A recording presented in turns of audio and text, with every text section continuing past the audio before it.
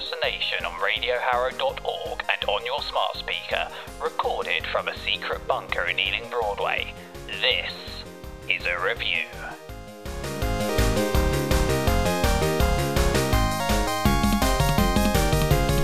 Right, this is David Stone. This is Ian Stone. And this is a review. That's right. This is the show where we review shows. It's simple as that. And as has been the tradition recently, we've been doing more than one-parters. I'm not going to say two-parters because I don't even know if this review is going to be over by the end of this part, because we are reviewing Star Wars Episode 2, Attack of the Clones. And we got 51 minutes into the film in an hour last time around, Ian. So how on earth are we going to squeeze the rest of... I've still got 9 pages of notes left on this. Are we going to squeeze this into the next part, do you think? I hope so. If we go straight into our deep dive now, we can get there quickly. Oh, excellent idea, because I do not think I can do a third show with that. None of the how I use, what the hell, none of that. We are just going to go straight into it. Ian, take the floor. So, having decided they're going to leave the planet of... I can't remember what the planet's called now. The clone planet. Something. I can't remember. Jango Fett and his clone son Boba try to escape, but obviously Obi-Wan needs to take them in for questioning, as he's been instructed to do so by boring Master Yoda. And they have a little scuffle on like a landing pad, and eventually Obi-Wan puts a tracking device or something on them, and then he chases off. I like that was actually a very long scene, and unlike what we did in part 1 of this, you've just gone straight into it, Ian. It's pointless going through these bit by bits because there's idiocy in every scene. You're right. Let's just cut to the main idiocy, which is coming up pretty soon with King and Queen Idiot. But yeah, they have a little scuffle, as you said, Boba and Jango Fett, etc., etc. Anyway, yeah. So I think we then cut back to the bloody idiots on Naboo again. Because Anakin's having nightmares about his mother, who's being tortured and calling for his help in a dream. The dream obviously being put there by an evil Sith Lord. They never really seem to draw that conclusion when he has these nightmares. I don't think they think that is the conclusion. It's just made up as they go along. They're just idiots. Before this, Ian, you've missed out a vital part. Before this comes the fruit-cutting foreplay scene. With the art of fruit-cutting seduction. This pervert, Ian. It's an absolutely pointless scene that I can't remember what the point of it was aside from elaborate show-off. They have a brief conversation during the scene, as they have done in this long section of the film, which is still going. I think it lasted about half an hour of the last show. So if you missed the last show, folks, we established that Hayden Christensen's character is a pervert and a creep, and he is blatantly using very strange methods to seduce this woman, to groom her, if you like, and for some reason, it's working, but that's by the by.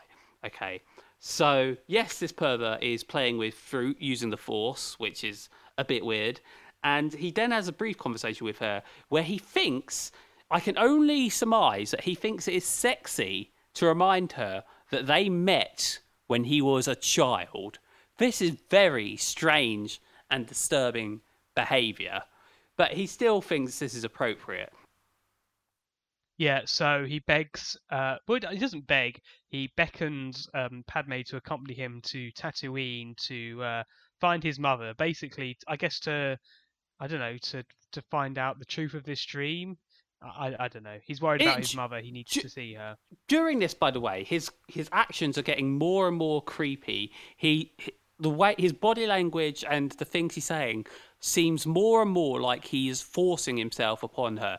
I think this is where we have, as we alluded to in the last show, the scene where Natalie Portman is for some reason in bondage gear or whatever, rejecting him essentially, and he is basically telling her all the reasons why they should be together. She said no several times by this point. We've had several scenes actually where she said no, but this creep keeps going and going and going and going until she'll finally give in.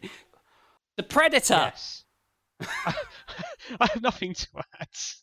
So here we go. Back to the idiot Jedi. Here we go. Back to the idiot Jedi.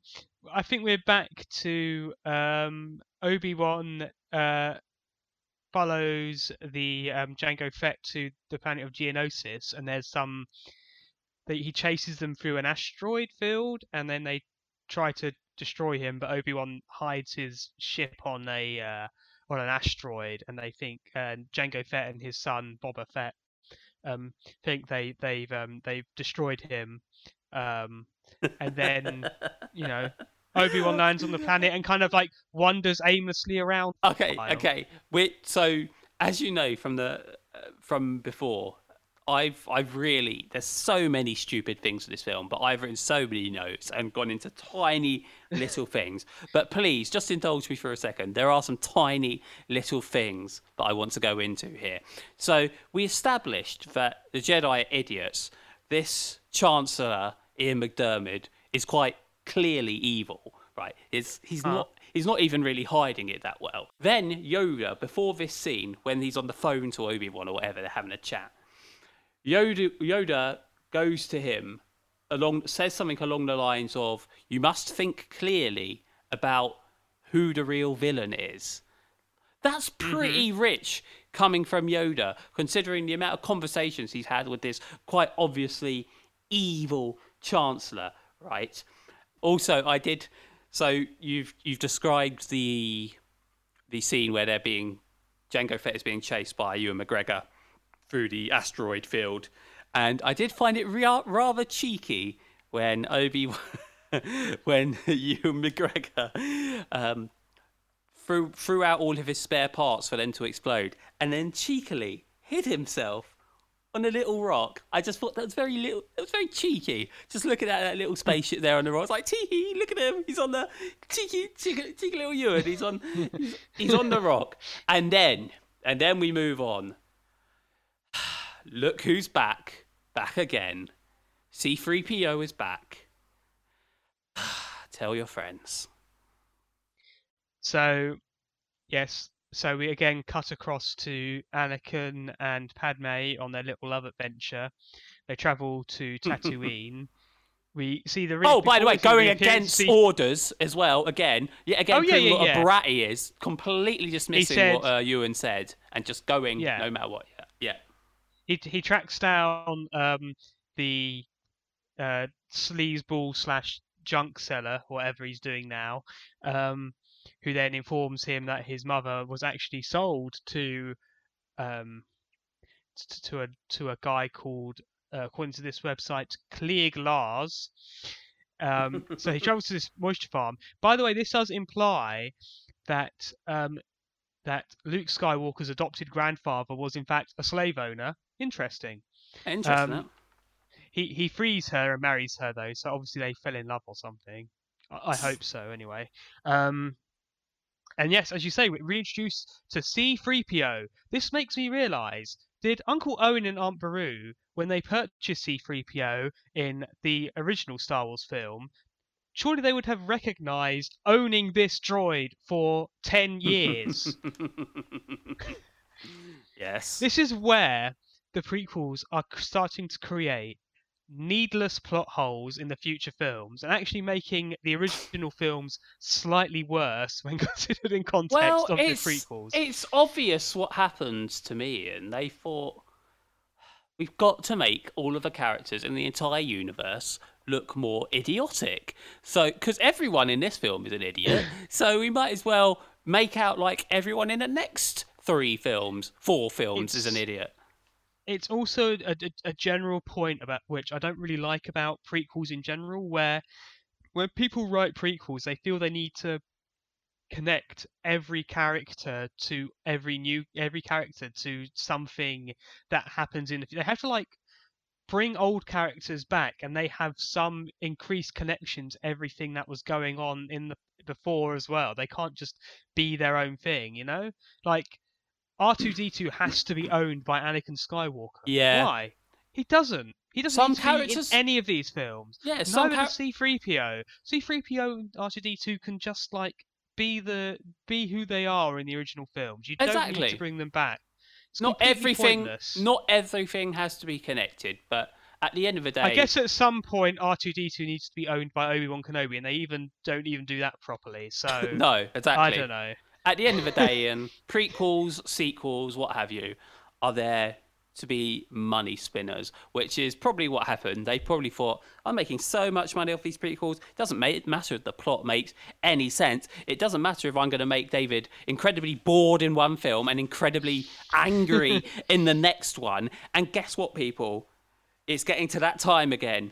In the next few pages on my notes, we are getting to another, all capitals written, angry rant from me. Stay tuned after this. Oh, this is a review. This is a review.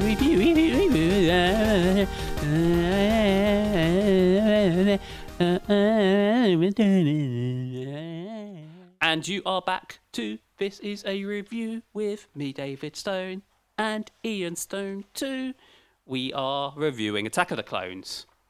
And this is part 2 of our epic review. Really? Please check out part 1 as well if you're totally confused and bemused by this as well.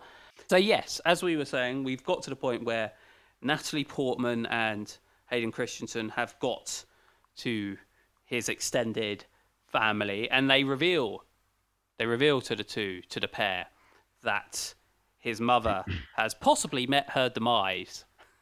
She was taken away by whoever, who cares? These kidnappers. Sand people. Yeah, basically. Sand people. And it was a month ago. These people, by the way, seem to have gotten over her demise incredibly quickly. They were just like, yeah, we've accepted it. Accept it, Hayden Christensen. She gone. So they did say they did look for weeks. There was an extensive search, and only 4 of them returned alive. So obviously they were unwilling to risk further lives. Oh boy, I'm about to get really, really angry. Okay. Because so Anakin, of course, agrees with you, David. This is ridiculous. They need to go out and search for her. Not quite in the same way as I do, but no. So Anakin heads out to find them.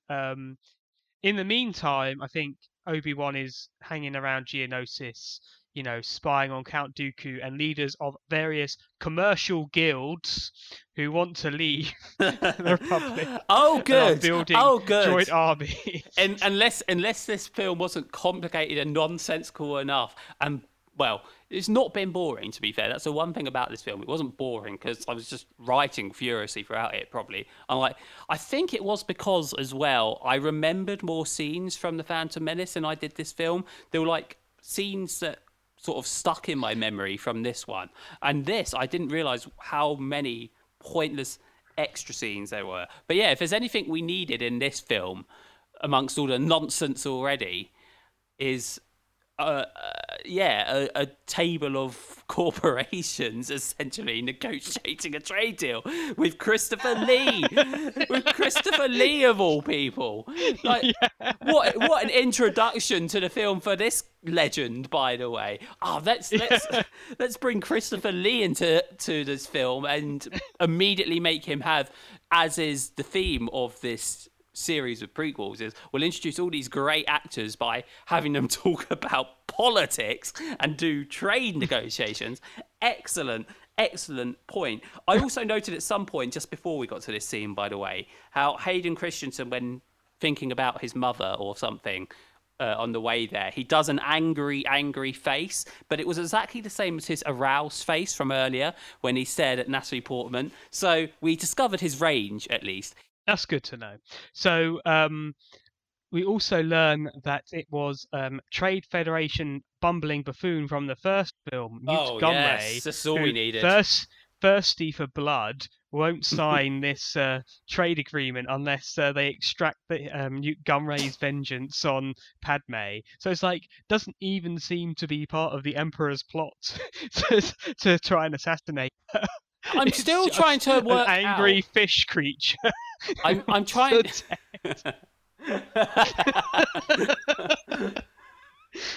So this angry tadpole wants Natalie Portman dead. I'm still trying to work out what world leader in World War II he's meant to represent. I assume they all have roles here, but I can't quite work it out. I guess this is technically before World War II. If we're actually going to go with that. This is more like World War One, isn't it? This is. Yeah. So is it? I wonder if this is Weimar Republic. Because the Weimar Republic came in the last film, didn't it? So So I mean, it doesn't. I don't know. Maybe the rebellion is World War Three. Yeah. Okay. It's all It's all accidental. Meanwhile, Hayden stumbles across Jake Lloyd's mum. Yeah. His own mum. She dies in his arms. Conveniently, she dies seconds after he arrives.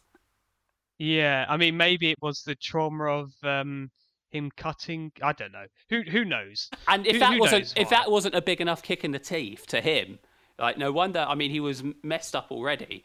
But her last words to him are "I love," and then she dies before she says "you." And that makes him really aroused. I mean, angry, because it's the same face. But still. Yeah. And then he goes on his giant murder spree. His first pure act of evil. If Hayden was a good actor, if Anakin had been well written to this point and been an empathetic character we actually like, this could have been a great scene.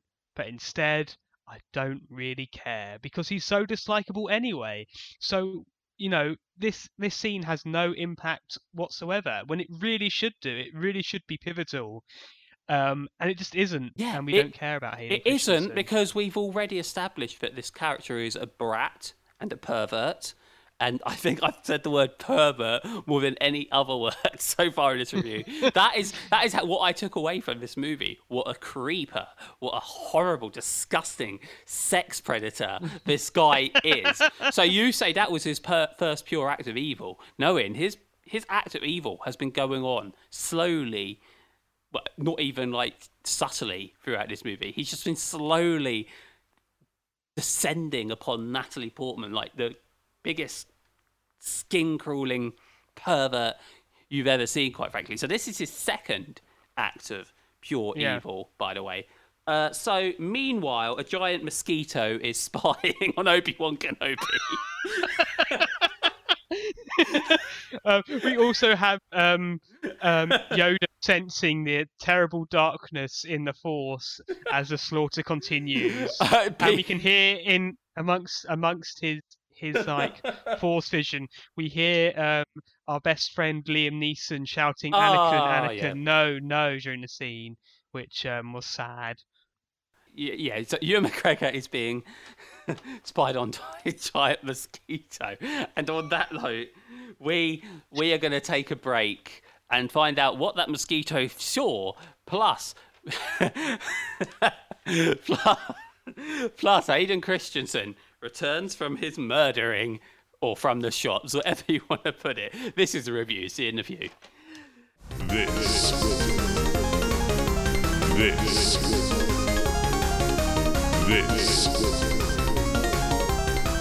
is a review. Yep. This is a review. I am David Stone. He is Ian Stone. We are here in our palatial studios.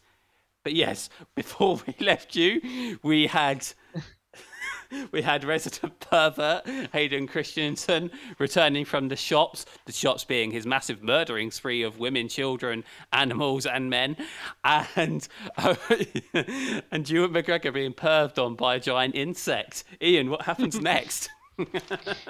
So I think we get another scene of Obi-Wan being very annoyed by his irritating companion slash Padawan when he realizes he's disobeyed him and gone to Tatooine for no reason. So he sends the message informing Anakin about what's been going on this Geonosis planet with Count Dooku, Christopher Lee, and all of the commerce guilds kind of conspiring together to create a giant army. At this point, which is then forwarded on. At this point, hang on, before we go on, at this point, I think Obi-Wan has established himself as the least idiotic of all the Jedi, but he's the slow build idiot in this film, is Ewan McGregor. Because, like, okay, the little brat, his Padawan, does a few naughty things, disobeys his order a few times, but then he disobeys more orders, and then does more stupid things. And knowing Ewan McGregor continues to enable him and can't see beneath, and at the same time can't see but the Chancellor is incredibly evil and all the other evil things going on. So he's sort of your low-key idiot in this film, I would say. So once the message is relayed to the Jedi, and obviously, like in the middle of delivering his message, coincidentally, Obi-Wan is attacked. And everyone can see it on the hologram video. So the Jedi Council now know about the army. So Mace Windu decides they need to lead a team to Geonosis, and I think Yoda goes to the clone people to find this army. Mace Windu gives Anakin explicit instructions not to go anywhere. Yes, keep that in mind. In this occasion, I might give Anakin a pass in that his Padme, who also has a death wish, is desperate to go and Obi-Wan. So who is also an idiot, Anakin, yeah. So Padme kind of forces him to go with him, but it was kind of done in a sneaky way because Anakin wanted to go all alone. Okay, I've just remembered a bit we've forgotten. Just before this, so I was talking about how Hayden Christensen returned from his murder spree, obviously taking inspiration from his nemesis in the first film during the pod races, Sebulba, and he actually. Okay, I'm gonna get angry again here, I think, because he tells Natalie Portman about this. He tells Natalie Portman that he has murdered men, women, and children. He's already murdered children. I thought the first time he killed children was in the next movie. Sorry to ruin that for everyone, but he loves killing kids, this guy. God, what a hero. And also, oh God, and he becomes the hero at the end of all of these films somehow. It's just, some things are unforgivable, you know? Like blowing up mass genocide and the murdering of children. Some things are just unforgivable. You can't redeem yourself from these things. Anyway, so he tells her he murders all these children, right? The alarm bell should have gone off long before, but now the alarm bell should be absolutely ringing. But she's just like, okay, cool, yeah, wicked. He's the massive villain now already. Like, you've got a whole film of establishing he's the bad guy in the next trilogy, right? But he's seriously a massive villain. There's no coming back from this now. Ian, this is about halfway through the film, right? This is the point where I paused the film and actually took a long break. I think the break was about 3 hours. I had to break to take a breather from this film. And you know what? Actually, it made the rest of the film fly by. I also forgot that between the journeys to Geonosis to rescue Obi-Wan and Obi-Wan getting captured by the droid Dakar, Jar Jar Binks in this period gives right, here we go. Emergency power, total authoritarian control. Okay. And the Jedi are not questioning why Palpatine's advisors are so keen on this idea. Okay. Of giving him unlimited power. Yeah, so let's... Right. I've only just got over one angry rant, and straight away we're going to go into another. Stay tuned, folks. We'll be back after this. This Right, this is a review. I'm just going to go straight into the angry rant, Ian, okay? So, Right. So, these idiot Jedi, okay? These stupid, total, inept morons, right? So, they tell the obviously evil Chancellor, Ian McDiarmid, they reveal that there's a clone army to him. I'm not sure if he's meant to already know or not, but either way, they tell him when he's quite obviously evil. So that's stupid. So they want to use the clones as an army. Right.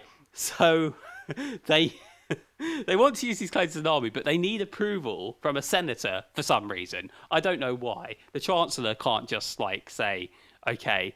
So they need I guess there needs to be a vote, right? They Right, need to okay. have votes on it, and maybe they don't have enough So senators they on their side. need I don't know. so the Chancellor, quite obviously sowing seeds, planting this, goes, who could be radical to approve such a thing? Or, as I would put it, who would be stupid enough to approve such a thing? That's right, Natalie Portman's character. Excellent idea. Oh, but Natalie Portman isn't here. But she has put Jar Jar Binks in charge. I tell you what, we could make this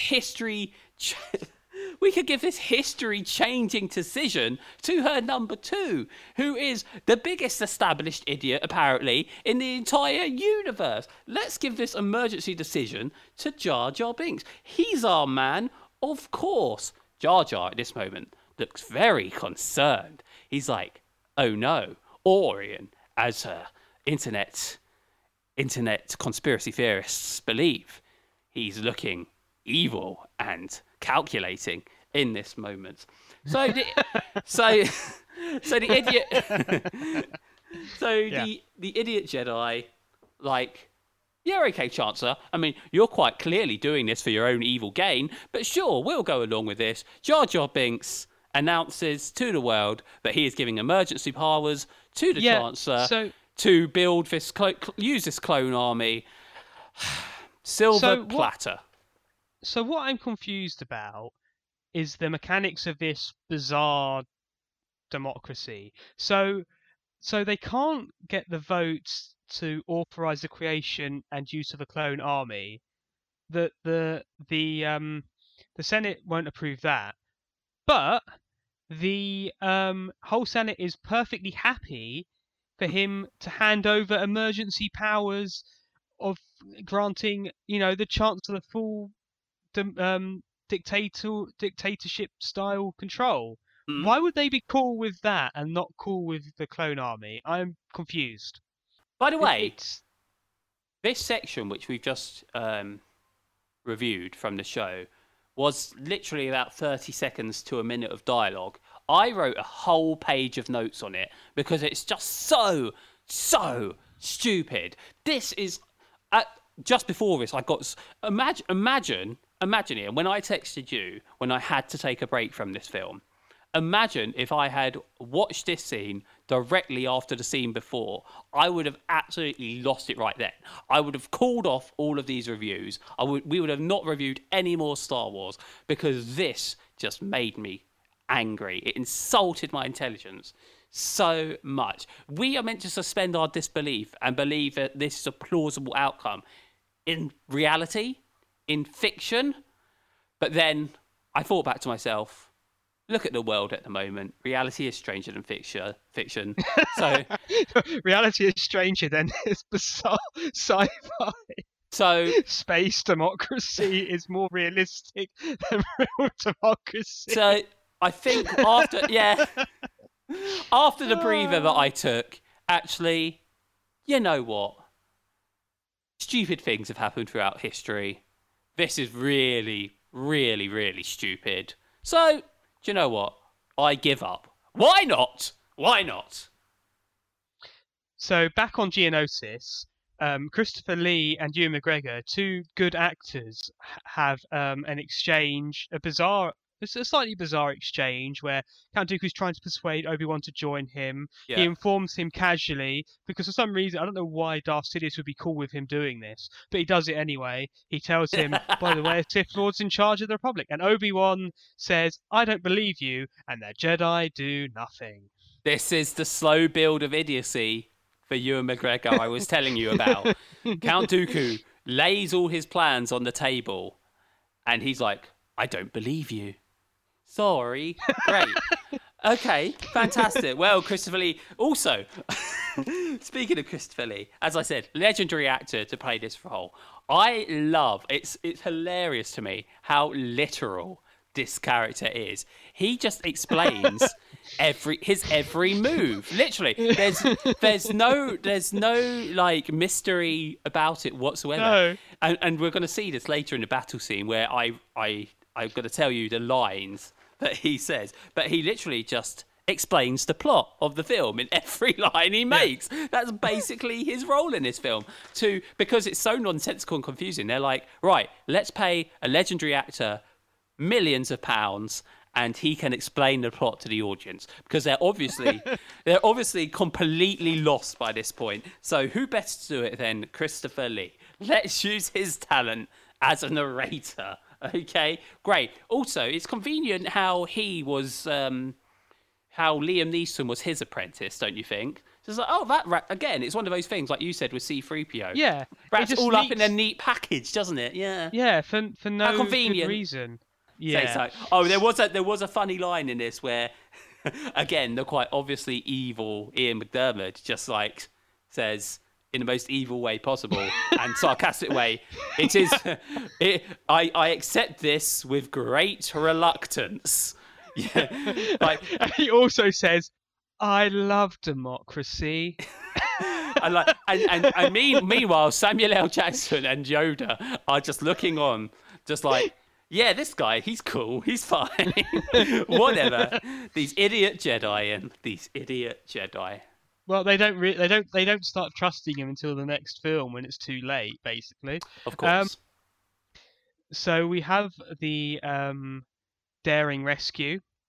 This is actually probably the most of like the action scenes in the film, the most boring. Where like Anakin kind of chops up some insects. He loses his lightsaber because he gets stuck in a machine on the production line. Yeah, on the production line with Hayden and Natalie. This will be fun. Yeah, fighting with giant mosquitoes. Natalie gets stuck in some giant bowls which have poor quality CGI molten metal or whatever poured into them. R2-D2 can fly now for some reason. Yeah, he can fly. And he rescues Natalie Portman. Why not? Why not? Why not? And they also get captured by Count Dooku. So Yeah, these idiots deserve each other. Let's face it. So after this happens, we move on to what I describe as elaborate execution time, where they're kind of now I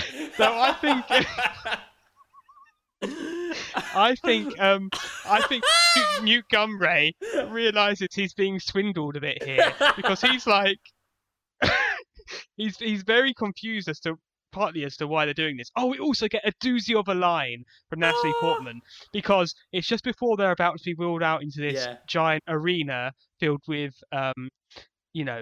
giant creatures who are going to elaborately murder Obi-Wan Kenobi, Anakin Skywalker, and Padme. And she suddenly decides, actually, I am in love with you, and she uses the most unrealistic, like for stilted dialogue. I think this actually tops the Sand line in some ways. Yeah, where she says, "I'm in love with you. I truly, deeply love you." Like, who talks like this? And that's the thing. This is where I had to remind myself, you, Ian, and the listener that this is grooming complete. He has done it. After all he those, was successful. After all of those no's he got, this perv, this disgusting sex predator, this guy, he did it. He did it, Ian. And don't forget, actually, it's funny, actually, in a way. Like, she spurned all of his advances for so long. And you know the point in time where she's finally decides that she loves him is When they're about to die? not just then, is after he has murdered hundreds of children. After he's killed the sandpeel people. Yes. So Massacred them. that's what, if you God, I was about to say, if you And want he to know the way described to it to her. Natalie Portman's heart. Oh, God. Do not do not try this at home. Anyone. Yeah. We also get one of my other lines I actually like from this film, where we get sassy Ewan McGregor, where he says, he says like, "What are you doing here?" And they said, "We came to rescue you." And he looks up at the chains and at the elaborate death torture that he's about to be subjected to, and he says, "Good job." Do you know what? So as I said, there's one good line in this movie, which we covered in part 1, which was when a guy is trying to sell him drugs, basically, and he uses the Force to tell him, "You want to do something better with your life," etc., etc. Yeah.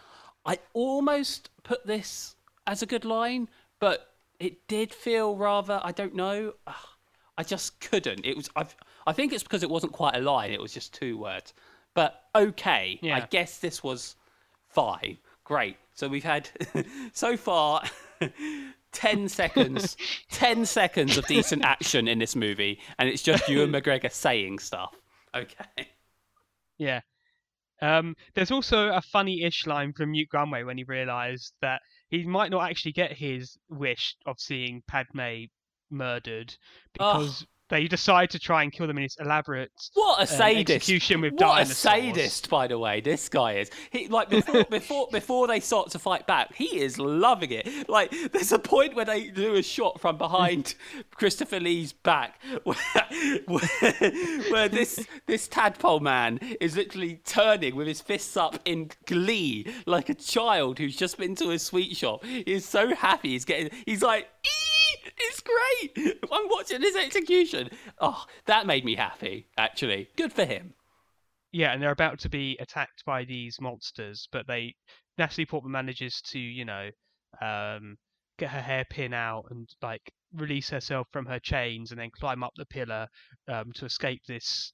I don't know what it was, like a tiger lizard thing with giant fangs. Yeah, a thing. Anakin's like, what about Padme when they like decide they're going to, obviously survive this by using the horse or whatever? And Obi-Wan like, sarcastically says, she's literally on top of things. Yeah.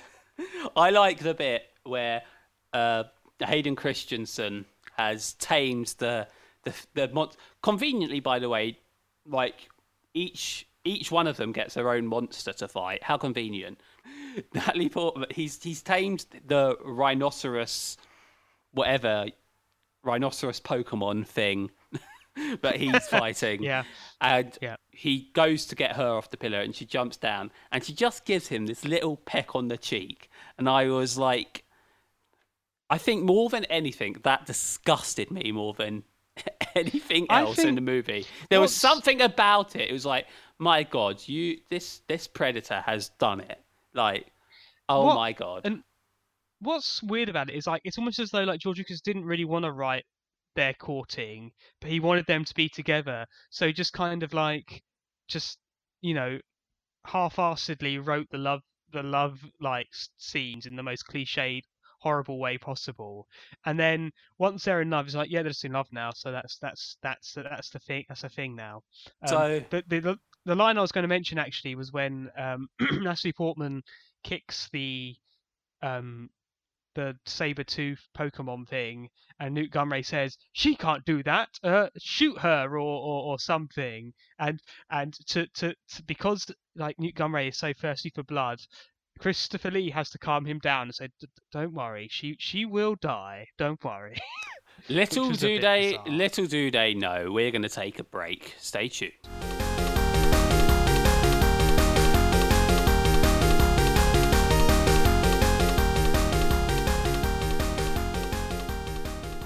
This. Okay, so Ian, do you want me to... Okay, do you know what? I actually think we can finish this this review in this show. Congratulations, we've Yeah. done it. Well done. Awesome. Well done. We've got through it. Awesome. Welcome back, everyone. This is a review. Just did a bit of admin there because, my God, these Star Wars films. That's what we're reviewing, by the way. Star Wars: Attack of the Clones. We're only 2 films into this journey and what Ian has set for us, which I don't know why I agreed to it, because it's going to be...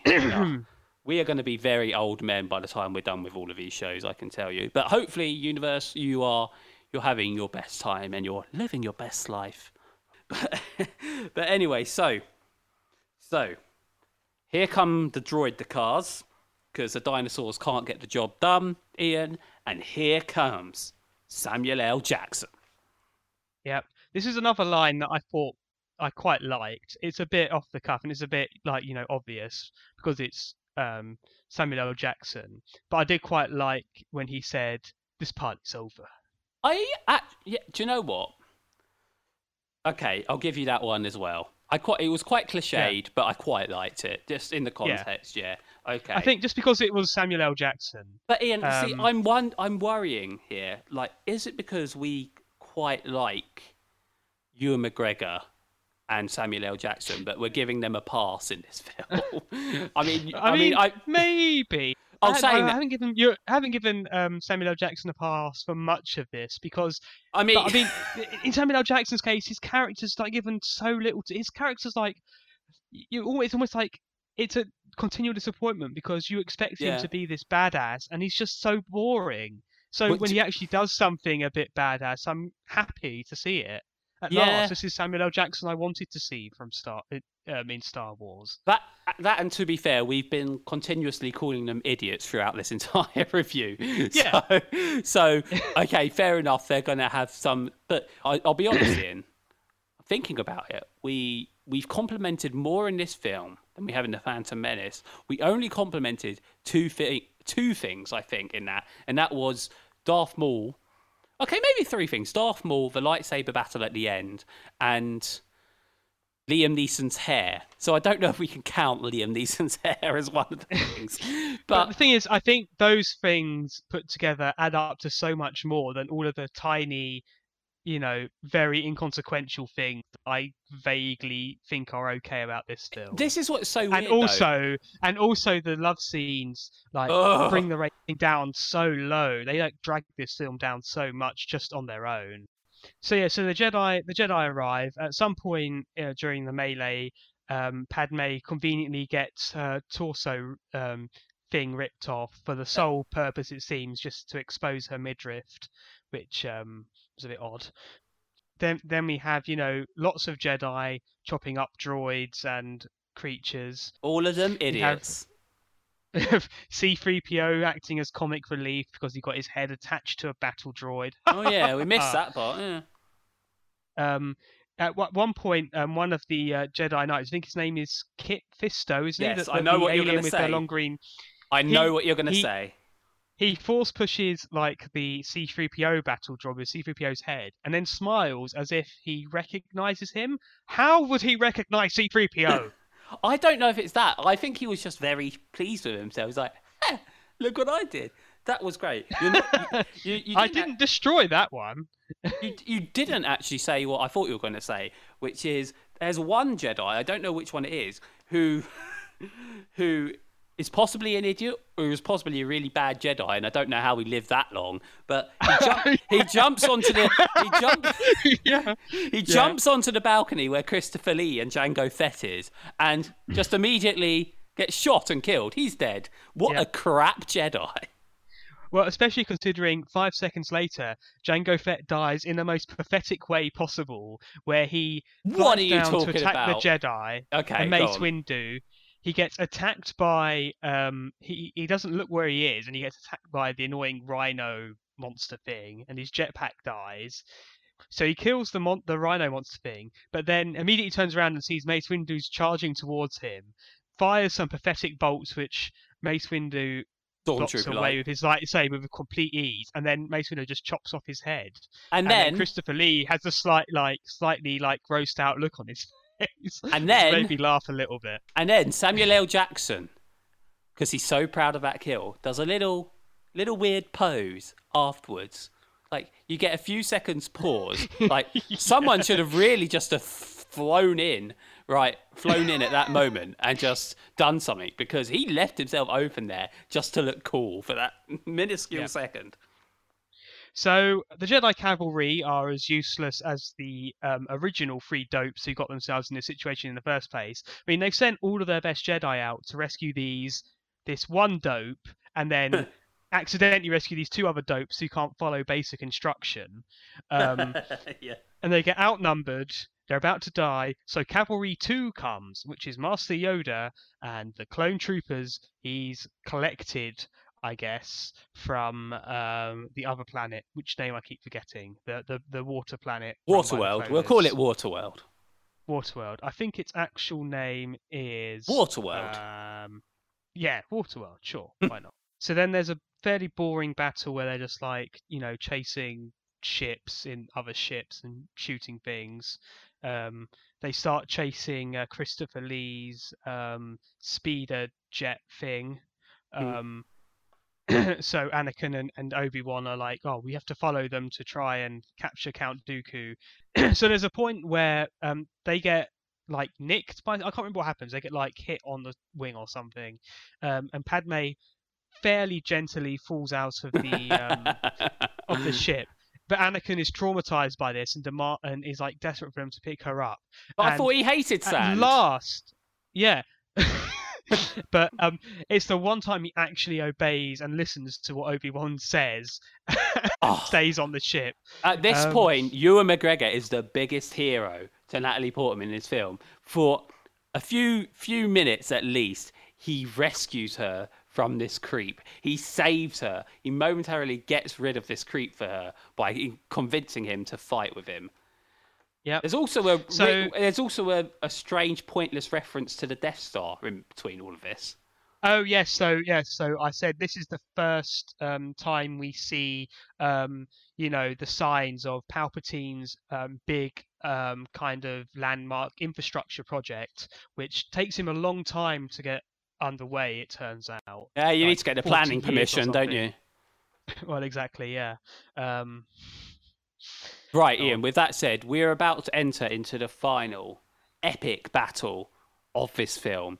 And so what we will do is we will take one more break and we will ask the listener to return, because Christopher Lee is about to get real. Here we go. This. Okay, so you are back to the final part of This Is a Review, and our review of Star Wars Episode 2, Attack of the Clones. These titles are so long. I am David Stone. They are, aren't they? And that voice there is Ian Stone. And yes, Hi. This epic review of the second movie in the prequel trilogy is coming to a close. We've somehow done it. We've made it this far. We're about to get to the final battle scene. Ian, the floor is yours. So they chase Count Dooku into this hangar bay, I guess, where Count Dooku's like intergalactic spaceship is stored. And we then begin our epic lightsaber duel. That's meh. This is the point where you realise in the prequels that like the lightsaber duels are all kind of flash and no real substance. There's no real drama to them. I don't know, Ian. We got to play a fun game of Spot the Stunt Double when Christopher Lee was fighting, where I got several flashes of a much younger man in there wearing a fake beard. That was quite fun. Yeah. He had a great line as well where he goes, "Brave of you, boy." Yeah, that was the final good line of the film, I think. I don't think that's a good line. It's just an amusing line. Yeah, maybe that's right. I mean, and Christopher Lee's a good actor, isn't he? So, I mean, he's got to say something amusing at some point in this film. I mean, I don't think even he could rescue this script, but yeah. So, Anakin is an idiot and runs in head first and gets force lightninged. He then quickly dispatches of Obi-Wan by, like, I don't know, grazing his leg and arm, and then we get the "Brave of you, boy" line. At some point, for some reason, Obi-Wan just randomly throws Anakin a second lightsaber just so he can like show off and carry out flashy stunts. No, it's not that. It's so we get the flashy light show. Or was that Yeah. afterwards actually? But we get a call. No, but the it's Flash. not even. He He he loses has it, the doesn't second he? lightsaber for all of like 5 seconds. It was Yeah. a complete waste of time. It was, wasn't And then it? we have the flashy light show. Yeah, it's a Um, dizzying techno light show between Chris and Hayden here, where they're literally just waving their wands around and it flashes from one face to the other face, and they've both got the disco lights on them. Yeah, and then Count Dooku with superior swordsman ability chops off Anakin's arm, and that's the end of them. We Ian, then I'm have a gonna little I'm gonna say something positive. Shock okay. horror. It's not really about the film. It's about the way that Christopher Lee carries himself. Like somehow dressed as this evil, the lightsaber Count. wielding count with a cape on, supervillain. Yeah. But I guess that's Yeah. kind of the role he's always played in his career. But he manages to do it somehow with such class. When he first gets his lightsaber out, the way he holds it just like oozed charisma. Like just the way Yeah. he like oozed class. I was in absolute awe. What a waste of a talent on this film. It's a bit like in the last film. I quite like Count Dooku, and I kind of wish he stuck around for longer because Christopher Lee's great, and you're right, he does have I think it is Christopher Lee's aura he has about him, and he knows how to play these kind of characters. So we then get we have Yoda's appearance and the Yoda versus Count Dooku lightsaber duel. So yes, so Yoda. So I think they have a demonstration of their Force powers at the start. Who cares? And then they have a lightsaber battle where Yoda. So Ian, I'm so sorry to interrupt again, but you know how I was talking about how every line Christopher Lee utters in this film has to be literal and has to narrate the story of the film. This is where he goes. I see that this battle cannot be won by our knowledge of the Force, but by our skills with a lightsaber. Like, great. We didn't really need to be told that, but still, this is exactly what you did earlier. You just narrated what's going to happen in the film. I just found that so funny for some reason. So this is where we discover that, oh, actually, Yoda does carry lightsabers. So he's not just a Force controlling super wizard. He does use lightsabers too, and he proceeds to jump around a lot and make slightly annoying noises whilst battling Christopher Lee. Christopher Lee then cleverly tries to crush Hayden Christensen and Ewan McGregor. And Count Dooku sneakily runs away whilst Yoda tries to attempts to rescue them. Which It left me wanting more. More from that, not more from this film. God, Yeah. I was just waiting for it to be over. After this happened, I guess everyone goes back home. Yeah, that what an anticlimax, by the way. Just okay, that's that. Now, more importantly, Ian, somewhere in these closing scenes, I heard the Game of Thrones theme tune. Yeah, I heard that a bit as well. But this is many years before Game of Thrones. Yeah. So there's if you're listening, there's a lawsuit on its way. Yeah. And we also finish on the secret wedding between Anakin and his new robot arm, and Padme. King and Queen Idiot have finally married. And C-3PO and R2-D2 are once again present for all of this, which means the fact that none of this is recalled by anyone, despite the fact C-3PO and R2-D2 are present for all of these crazy events in the later films, makes no sense. And I don't get that, it. rather anticlimactically, is the end of the of the film. Yeah. Like, oh. Shall we get on to our official Tiger King ratings? Yes, let's go into the final ratings. But before I do get into my Tiger King ratings, I have breaking Tiger King news. This is from the BBC. From the Tiger King, Joe Exotic's former zoo handed to rival Carol Baskin. I saw this. Zoo, formerly owned by the star of Netflix documentary Tiger King, is to be handed over to the woman he was convicted of trying to have killed. Jeff Lowe, Joe Exotic's former business partner, has been told to vacate the premises in Wynwood, Oklahoma, and remove all of his exotic animals. Wow! Talk about a better narrative than what we just reviewed, right? Real life. There's so much. There's so much in.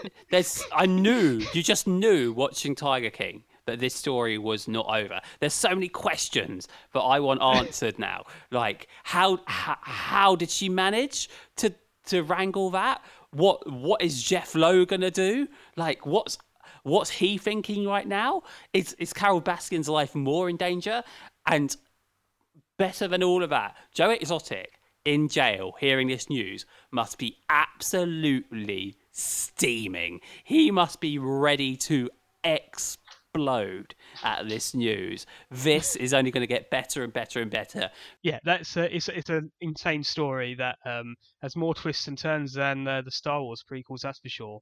Let's rate it. Let's go. So if you don't remember, the 5-point Tiger King scale is 1 star is Jeff Lowe and Joe Exotic. 2 is Don Lewis's personal attorney reviewing fraudulent power of attorney documents, or suspicious power of attorney documents, I should say, not fraudulent necessarily. 3 stars is John Ranker's cool legs. 4 stars is Joe Exotic's ex-husband's shiny new pearly white teeth from the final episode. And 5 stars, James Garretson riding a jet ski. This film is getting nowhere near that level of amazement. Those love scenes, the fact that I could not watch the film in one sitting without dying of cringe means this gets 1 star. This is as bad as Jeff Lowe and Joe Exotic. I'm hesitant to give it less than that, just because to be truly terrible, to be truly worse than Joe Exotic and Jeff Lowe, it would have to be something spectacularly awful to get that bad. But on reflection, I did have to stop halfway through in this movie to simply have the will to carry on.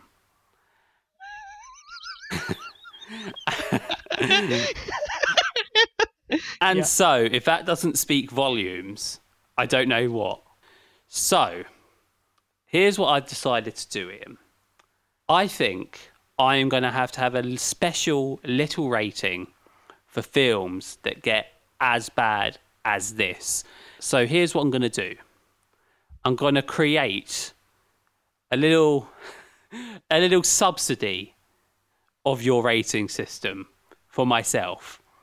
So I'm going to officially name this the Anakin Skywalker bin of 100% steaming, rotten garbage. This film goes in there, and Star Wars Episode 1, The Phantom Menace, also goes in there. Now, this is going to be a very hard rating to hit, Ian. I'm going to say that now. This is reserved only for special, really bad pieces of garbage. We may never see anything put into it again, but actually, saying that, I now realise we've got another one of these prequels to go, so it's possible we'll see it used again, at least in the next show. So Episode 3 is widely considered to be the best prequel, Hallelujah! pretty much unanimously by the internet. I mean, that's not a high bar. So let's hope Episode 3 can do it. On that note, Ian, steam and pile of garbage out of the way. Let's look forward to the next horrible, horrible Star Wars film. Ian, say goodnight to the people. Good night, everybody. Hope you enjoyed Attack of the Clones as much as we did, which is not at all. Just don't watch it. Remember that, folks. Save yourself the trouble. That and the pain. That was... And the uncomfortableness. And the awkwardness. All of those emotions. Okay, I'm done now. Sorry. That was a review of A Sex Pervert. Good night, all.